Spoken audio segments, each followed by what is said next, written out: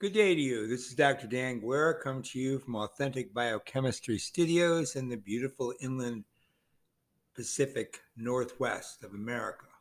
Today's 24th of July and the year is 2020. And so I'm going to get started right away. Now, recall the last time we met, I was organizing around the theme of the discussion of human senescence, that is, aging, cellular aging. And we spent the first two lectures giving you a background on the morphological characteristics of aging and also some of the very fundamental extremes we might encounter in different living organisms. And what I did not bring up is unicellular organisms. Now, when I talk about differentiated multicellular organisms that go through developmental patterns like plants and animals, I think they're distinct because when you simply talk about cell division, like with unicellular organisms like bacteria or even some fungi, most fungi, it's not the same issue because there you're simply talking about mitotic division. So the genome is essentially retained every time a division occurs. There aren't developmental patterns that lead to gametogenesis. Now, sometimes there is sporulation, of course. That's a different phenomenon. It is a reproductive one. But it's not a developmental sequence that delivers a specific um, gamete generation that then ultimately has to, in sexual reproducing organisms, go through a syngamy between two different gametes, two heterogametes, forming then an embryo. And then that embryo going through developmental stages in utero, for example, in animals, and then ultimately parturition, and then all the years after parturition till death, that is the lifespan of the person once they're outside the womb. That is a totally different issue, and that's what I'm speaking about. That there is a developmental program there. There's an aging process. Organs that come from tissues that come from cells terminally differentiate, and that terminal differentiation turns into an organ like a liver or kidneys or lungs or neurons in the brain. And there's some reproductive capability in those tissues. For example, in muscle cells and myocytes, there is in skeletal muscle, and even somewhat in cardiac and smooth muscle. But the point is that except for some replenishment of damaged cells and a regeneration of that tissue, which can occur in some tissue beds, primarily a terminal differentiation of cells occurs, and except for some repair, and of course, an immune surveillance response and the removal of toxic compounds like reactive oxygen, that system becomes one that goes through then an ultimate sequence towards senescence. And that's particularly after reproductive capability has arisen. And so that's what we're talking about, the aging process. And that ultimately leads in the termination of that life. And then so I gave you that background. I'm sorry I'm spending so much time doing it now, but it's been about a week since we started this arc on aging, right? And remember why we're doing aging. I'm trying to get us where we are at a biochemical and physiological foundation of how you can understand the way that disease works in an aging organism. And of course, we're particularly talking about the organism of human and talking about as the human ages beyond puberty and even beyond middle age towards the, shall we call them, the autumnal years, where the faculties of the individual that they once had when they were 25 are clearly diminished. And those are usually at the level of muscular capability, tonicity, but also in the later stages of life, one of the last things, one of the most sturdy mechanisms in the human body is the human mind. But then the mind tends to start to deteriorate as well. And ultimately, the human gets into very old age, a sedentary existence. And then there's a death, usually somewhere after about 79 to 85 years, depending on if you're a male or a female in the West. And so I want us to talk about this because I want you to understand what happens when you get an etiologic agent like a disease causing substance or system And I don't want to say it is a living system because viruses aren't living, and neither are prions. And autoimmune diseases occur all the time, and those aren't caused by a specific etiological living free agent. So I want to make sure the disease is not just confined to infectious or even non-infectious diseases that could be limited to some kind of microorganism. So then I told you last time that a good way to understand the process of termination of a living system, the senescence unto death, if you will, is to understand the other side of that double struck coin. And that is what happens when cells immortalize. And that's what tumors are. Tumorization, oncogenesis, is taking cells that have a mutation, 1, 2, 3, sometimes more, that allow those cells to autonomously replicate and sometimes also differentiate partially and metastasize and then move throughout the body, carrying with them a cellular mass that's able to invade, set up court inside another tissue system, and then progress with a tumor. And so that system where there is rampant cell division, there's rapid growth, and there is a lack of terminal differentiation, and also a lack of a final timestamp on those cells, like when they will die, is what leads to cancer. And cancer, of course, is a leading cause of death.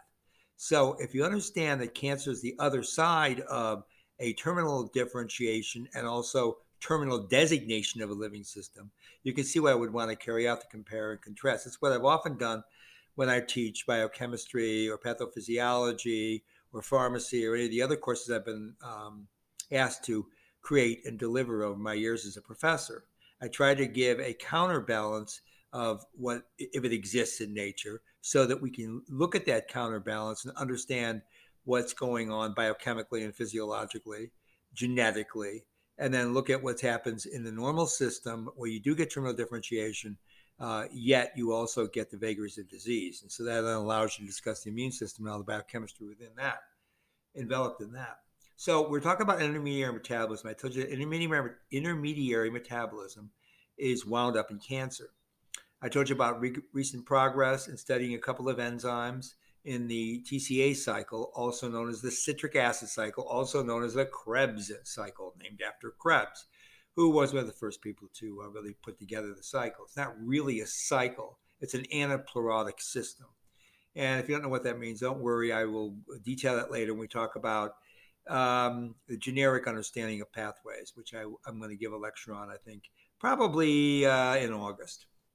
All right, so I told you that isocitrate dehydrogenase, pyruvate kinase muscle form 2, or PKM2, the enzyme fumarase, and succinate dehydrogenase. Those are all enzymes associated with glucose metabolism, either glycolysis with pyruvate kinase or the other three enzymes, isocitrate dehydrogenase, fumarase, and suc dehydrogenase. Those are all TCA cycle enzymes. I told you there were mutations. I also told you about the epoxy-inducible factor, and that had something to do with the oncogenicity of the succinate dehydrogenase and fumarase mutations. I told you that hypoxic stress is a common phenomenon in tumor tissues that become hypoxic. That means a lack of molecular oxygen. I told you that under normal conditions, there's a protein called HIF-1 alpha that's epoxy-inducible factor 1 alpha. And normally that protein is a transcription factor. Normally it's degraded through the ubiquitin pathway, the von Hippel-Lindau pathway. But for that pathway to ensue, to degrade HIF-1 during times of anoxia, several proline residues in HIF-1 need to be hydroxylated. And the hydroxylation of that protein is catalyzed by an enzyme called proline hydroxylase. And I told you that these proline hydroxylases are kind of a part of a larger family of enzymes which utilize alpha-ketoglutarate as a co-substrate. And I told you that during the process of HIF-1 alpha hydroxylation, the substrate alpha-ketoglutarate is oxidized, and that's accompanied with the generation of succinate as a product. So now here's the way it goes. If you get mutations in SDH and fumarase, you get an increase because of the mutations. The enzymes aren't functional, in the accumulation of succinate and or fumarate. Both those metabolites will inhibit the enzymatic activity of the pyruvate hydroxylase. And that means that you won't get a specific elimination of the HIF-1 alpha, because the HIF-1 alpha, the enzyme that carries out that reaction, the proline hydroxylase, also known as PHD, is inhibited by increasing levels of succinate and fumarate. So if that reaction doesn't occur, then HIF-1 alpha doesn't get hydroxylated, and it doesn't bind to the factors necessary for proteasomal degradation. That means that HIF-1 alpha can then go on to induce the expression of its target genes, the chromatin. And those are genes responsible for pathways like glycolysis and systems like angiogenesis and cell proliferation, all of which are proto-oncogenic. And that all came from papers. One major paper was published in Active Biochem Biophys Sinica, was back in 2012 and 2013. I got some of that information from those papers. Now, the interactions, then I started telling you about the third enzyme in glycolysis. It's actually the last Frank enzyme, and that's pyruvate kinase, particular form of it, PKM2, I told you, that mutations in that can also lead to a disruption of the last phase of glycolysis, leading to pyruvate. So when that happens, and also that enzyme can be inhibited by various receptors, such as the growth factor receptor. High concentrations of glucose will inhibit pyruvate kinase, because that means there's way too much glucose. You don't want to be oxidizing it in that pathway. And also high concentration of reactive oxygen. Likewise, receptor tyrosine kinases, many of them will inhibit the pyruvate kinase. Now, when that happens, you're going to get a flux of the glucose that otherwise would normally go through the glycolytic pathway to the oxidative pentose phosphate pathway, entering either as glucose 6-phosphate or as fructose 6-phosphate. Now, when that occurs, and probably also some of it at the level of PEP and glyceraldehyde 3-phosphate. So when that happens, depending on transaldehyde, transketolase activities. But when you have the normal enzymes of the OPP, you're going to get the biosynthesis of ribose 5-phosphate, which is important for nucleotide biosynthesis. And you're also getting a lot of NADPH. So that NADPH and the nucleotides are then going to be useful for proliferating tumor, right? Because you need to have DNA replication. You need to have a lot of transcription, so you need a lot of ribonucleic acids as well for RNA, but ribosomal RNA in particular, high levels of it, but also, of course, tRNA and mRNA. And the NADPH is necessary for all those biosynthetic pathways that are biosynthetic. So reductive biosynthesis is the name of the game, and the NADPH produced from the oxidative pentose phosphate pathway is going to provide that. So corruption anywhere in glycolysis is going to feed back up to that glucose 6-phosphate, fructose 6-phosphate. It's going to lead to an OPP stimulation. And then, as I just said, it's going to fuel tumorigenesis. Now, PKM1 enhances the transcription of proto-onc genes in multiple cancers. That's right. So the tetramer pyruvate kinase isoform, you're going to get a pyruvate kinase isoform M2, and it's going to form a tetramer. And the conversion of PEP to pyruvate is normally done by transferring the PEP to ADP, right? Phosphate to ADP. That's what the pyruvate kinase reaction does. So when you get PKM2 localized to the nucleus, it'll correlate with tumor cell proliferation. So rather than getting the normal tetramer enzyme going through the glycolytic flux, you get a dimer PKM2, which rather than remaining cytosolic, being a good pyruvate kinase enzyme, it actually is translocated to the nucleus of that cell. And what it does is enhance tumor proliferation. So the dimer PKM activates transcription of a protein called MEK5, MEK5, and it's done so by phosphorylating the STAT3 at a particular tyrosine residue. It's actually tyrosine 705. So that uses phospholipyruvate as a phosphoryl donor with ADP as a competitive inhibitor of the kinase activity, okay? So now you're using PEP in the nucleus rather than making ATP. You're actually now carrying out a transcriptional activation pathway. So there's a moonlighting activity of the pyruvate kinase M2. And basically the moonlighting activity is going to be as a protein kinase, okay? So tumor development associates with this expression of PKM2, where in tumor cells, PKM2 forms the dimer, appears to be catalytically inactive for the conversion of PEP to pyruvate. Okay, so glycolysis is shut down. That last enzyme pathway reaction is. However, inactive PKM2 provides growth advantage for tumor progression as it helps to channel that carbon from glycolytic intermediates to the biosynthesis, especially the synthesis of nucleic acids, lipids, because you're going to be running components of the TCA cycle, and proteins. And that meets the demands for the tumor cell proliferation. All of that involves oxidative pentose phosphate upgrades. Make more ribose 5-phosphate and you make more NADPH. That's all reductive biosynthesis. You need a lot of NADPH, for example, to make fatty acids and cholesterol. So the STAT3 that I mentioned to you is the only transcriptional factor among the selected targets that interacts directly with PKM2.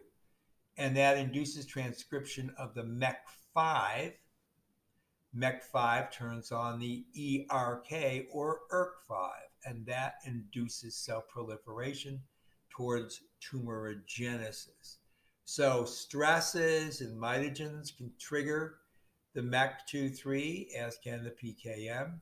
The MEK2/3 then phosphorylates MEK5. MEK5 phosphorylates ERK5. CDK1 can also phosphorylate ERK5. These are all proto-oncogenic events.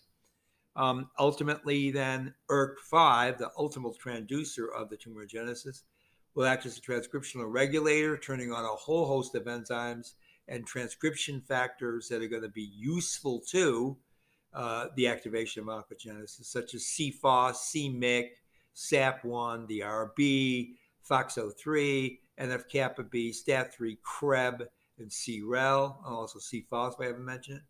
ERK5 is going to turn on kinases, the SGK, PAC7, the FAC, P90 RISC, and the AKT GSK3 beta we've talked about. Cyclins and CDKs are going to be turned on, cyclin A, D, E, P27 and P21 are going to be turned on for cell cycle regulation. And of course, cytokines are also going to be turned on by ERK5, interleukin-1 alpha, interleukin-1 beta, interleukin-6, 8, VEGF, which is involved in angiogenesis, and FGF2, which is associated with the production of fibrocytes, which is also a major factor in early stages of oncogenesis in many cellular beds. Okay, so again, this PKM2 then is going to be working by phosphorylating histone 3. When you phosphorylate histone 3 at chromatin at a particular promoter region in association with a couple of other proteins called HDAC3, K9, and T11, the phosphorylation is going to be induced on H3 by PKM2. It's going to kick off the deacetylase, so you maintain the acetylation state of the chromatin. And then you're going to acetylate, actually, rather, or there'll be a steady state acetylation of the K9 protein, steady state phosphorylation of the T11 protein. And then the histone will also be phosphorylated due to that interaction. And you're going to get then a production of c-MYC transcript. All of that is going to lead directly to oncogenesis, okay? So you get the idea what I'm talking about here. Here's a protein, that this pyruvate kinase, that we think we understand what it does, right? Pyruvate kinase is a protein that normally is involved in the last enzyme in glycolysis, right? Almost the last enzyme. It's taking phospholipyruvate and turning it into pyruvate. After that reaction, what do we get? Well, we got pyruvate either being converted to lactic acid via the lactate dehydrogenase, or being converted to oxaloacetic acid via the carboxylase, or being converted to acetyl-CoA via the pyruvate dehydrogenase, which is also decarboxylating, right? And that's going to make acetyl-CoA. So those are the normal subsequent reactions for pyruvate after the pyruvate kinase reaction. But none of that's going to happen because the pyruvate kinase enzyme is going to end up in the nucleus. And because it's in the nucleus, it's going to be carrying out this phosphorylation of histone, leading to the production of pro-oncogenic systems, such as the c-MYC gene. Okay? So that's where we are right now. And the reason I'm telling you that, the reason we got there, remember we're comparing what's going to be going on with aging to what's going on with oncogenesis. So you see how many players, how many transcription factors and growth factors and enzymes and protein receptors in the plasma membrane or protein receptors in the nucleus turned into kinases and then the histone proteins themselves, at least a constellation of some 10 proteins, I think I just added up there, all being non-modified except for the one pyruvate kinase. Pyruvate kinase existing as a dimer is enough for it to become that transcription factor associated kinase, thus leading to oncogenesis. Right? So you get the idea this is a far more complex system than simply talking about, well, you've got P53, you got P21, you don't have a cell cycle check, you get this rampant mitotic division, and you have a mutation here or there, like say in the P53 or in a c-Myc gene or some other global transcription factor or kinase system leading to the control of a transcription factor, and then you're on your way to oncogenesis. It's never that straightforward. There are multiple systems that will go along for the ride once you induce one mutation.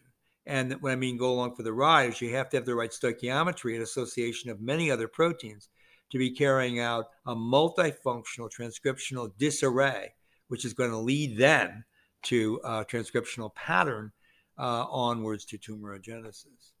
So c-Myc is associated with glycolysis, okay? So once that protein is made, it's going to turn on a protein kinase 1. That protein kinase 1 is going to block pyruvate dehydrogenase.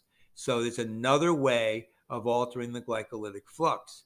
MYC is also going to be involved in enhancing the GLUT transport system, and it's going to get all the pyruvate, because you shut down pyruvate dehydrogenase to be converted to lactate, right?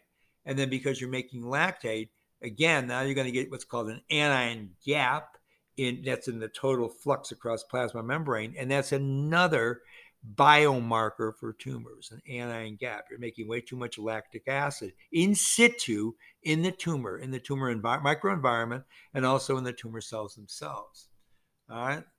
So again, you're not going to be able to lead to the reactions that you would normally be able to get, and you're going to be having this massive flux of carbon all being burned only at the level of the early stages of glycolysis, running back through the oxidative pentose phosphate fund, reshuttling C6, C3 intermediates back and forth between the OPP and glycolysis, yielding a little bit of NADH through the glyceraldehyd 3-phosphate dehydrogenase pathway, but ultimately burning up a lot of carbon and then fueling this system that's going to ultimately be using whatever energy is produced, whatever ATP is produced, to fuel the division for the growing tumor. And then, of course, you get a lot of glucose uptake as well because of the enhancement of the GLUT transporter, which I just told you about is turned on by the c-Myc, which you turned on because of that pyruvate kinase entering the nucleus. So, okay, now you're at the point where you understand intermediary metabolism can play a major role in oncogenesis. Now, before I told you that, I bet you didn't know that. Or if you did know about it, you're either an oncologist who knows your biochemistry, or you're a biochemist who maybe knows something about oncology. But most physicians, most practicing clinicians don't think about intermediary metabolism playing a really important functional role in generating tumorigenesis, but that's indeed the case. Now, I want you to walk back and think about this. If you're thinking about aging, which is not tumorigenesis, but as some determined directed senescence or ultimately cell death, I think you can understand that the aging process is a way to get around the possibility of immortalizing cells. And so that means if we understand the immortalization process, that is tumorigenesis, we might be able to understand what targets would be useful for cancer. But if we target cancer and we cause remission of cancer, particularly in older people, they still have aging systems. They still have a senescent system. And I'm going to tell you all about the florid nature of senescent biochemistry and pathophysiology as we continue this arc of lectures. You're going to see that if you prolong the life at a certain stage, as a person's already going through the senescent process, in humans, that's usually after, anytime after puberty, really, but particularly after, say, 55, 60 years old, you're carrying forward an organism that already has a programmed set of determined biochemical systems and pathologies associated with their physiology, which will lead to an ultimate death 5, 10, 20 years later, but no more. So if you correct a cancer by targeting one of the pathways that seems to work, for example, a checkpoint inhibitor, so that would checkpoint inhibitors basically block the programmed cell death of T cells, so the T cells can kill the tumor cells. Then what you're doing, though, is you're not taking into consideration that the system is on its downward trend of senescence. So that means you've picked up multiple mutations over the years and epimutations. And we talked about epigenetics as being a fundamental right of each individual system, that your epigenetic profile, your epigenome, is unique only to the one individual because it has to do with changes in gene expression that have been delivered, recognized, and recalled in your system and only your system. That's why identical twins are not identical, even with the same or almost identical environments, nutrition, etc.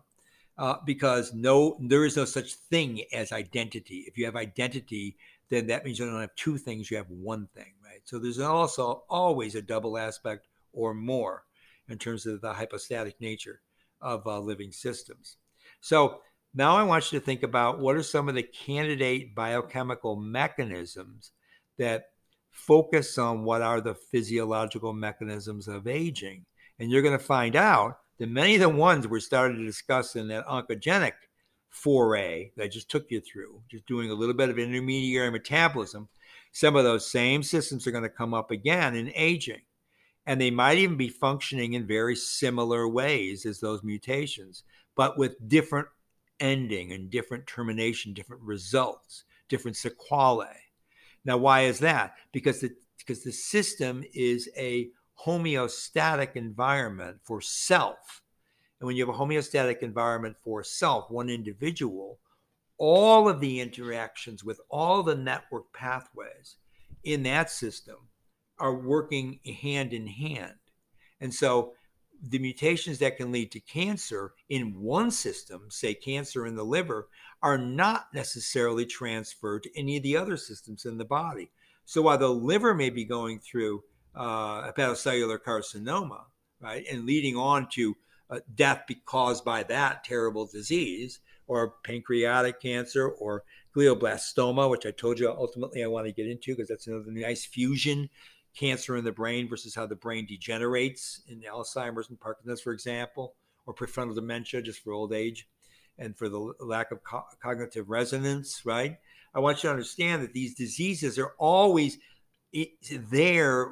They're as a proto stage, and they're not really diseases. They're normal physiology. And the normal physiology is maintained in this complex, far from equilibrium, or what I call disequilibrium, dynamic flux. And that dynamic flux ultimately leads to the death of the organism, but at the same time maintaining its integrity almost up to the end. And alterations in that, where you get chronic illnesses, which can be generated something very easily by bad lifestyle choices like lack of exercise and overeating, leading to obesity at early stages, will corrupt that whole system in multiple ways, multiple hierarchies, leading to multiple chronic diseases, all of which can contribute to morbidity and can set up for an infection course because of an alteration of the immune response, leading to hyperimmunity. When you get a common viral disease come into your system, it could actually kill you because your body is already poised in a hyperimmune response. So we're going to stop there, and I'm just going to say bye for now.